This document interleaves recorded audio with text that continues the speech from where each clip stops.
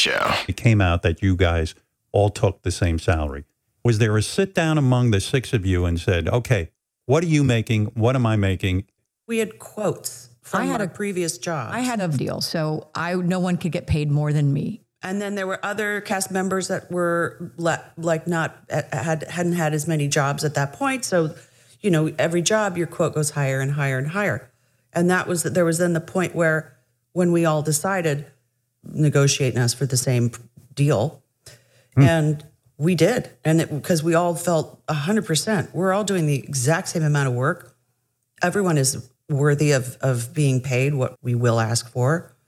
I would not feel comfortable going to work knowing that I was making more or someone was making less, or it didn't feel right. We all felt that way. And even though I knew that whoever took off, it didn't matter because I was going to match that, I thought it was the most important thing, as we all did, that we all were equal in every single way. Mm-hmm. Nobody's agent came to them and said, listen, this is insanity. Don't throw in with, who knows? Probably. Yeah, but it wouldn't have mattered because our bond was too strong. Mm-hmm.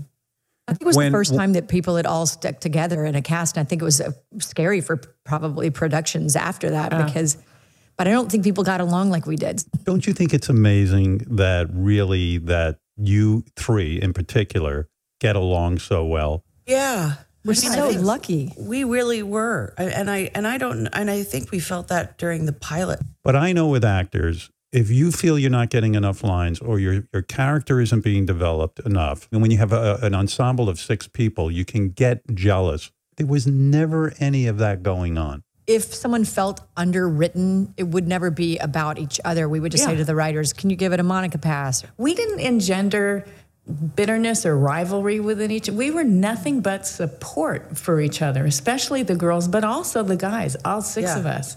And encouragement.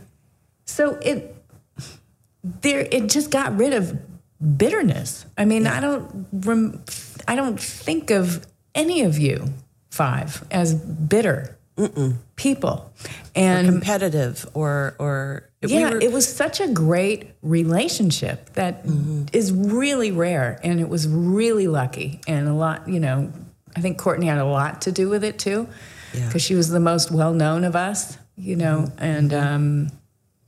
When we got there, she was like, let's, help each other. Let's, if you think something's funny, let's give each other notes. We actually kind of parented and healed and loved each other.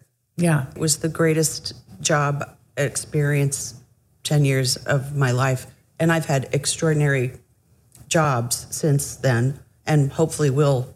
But that is something that will stand alone and in and of itself for the rest of my life.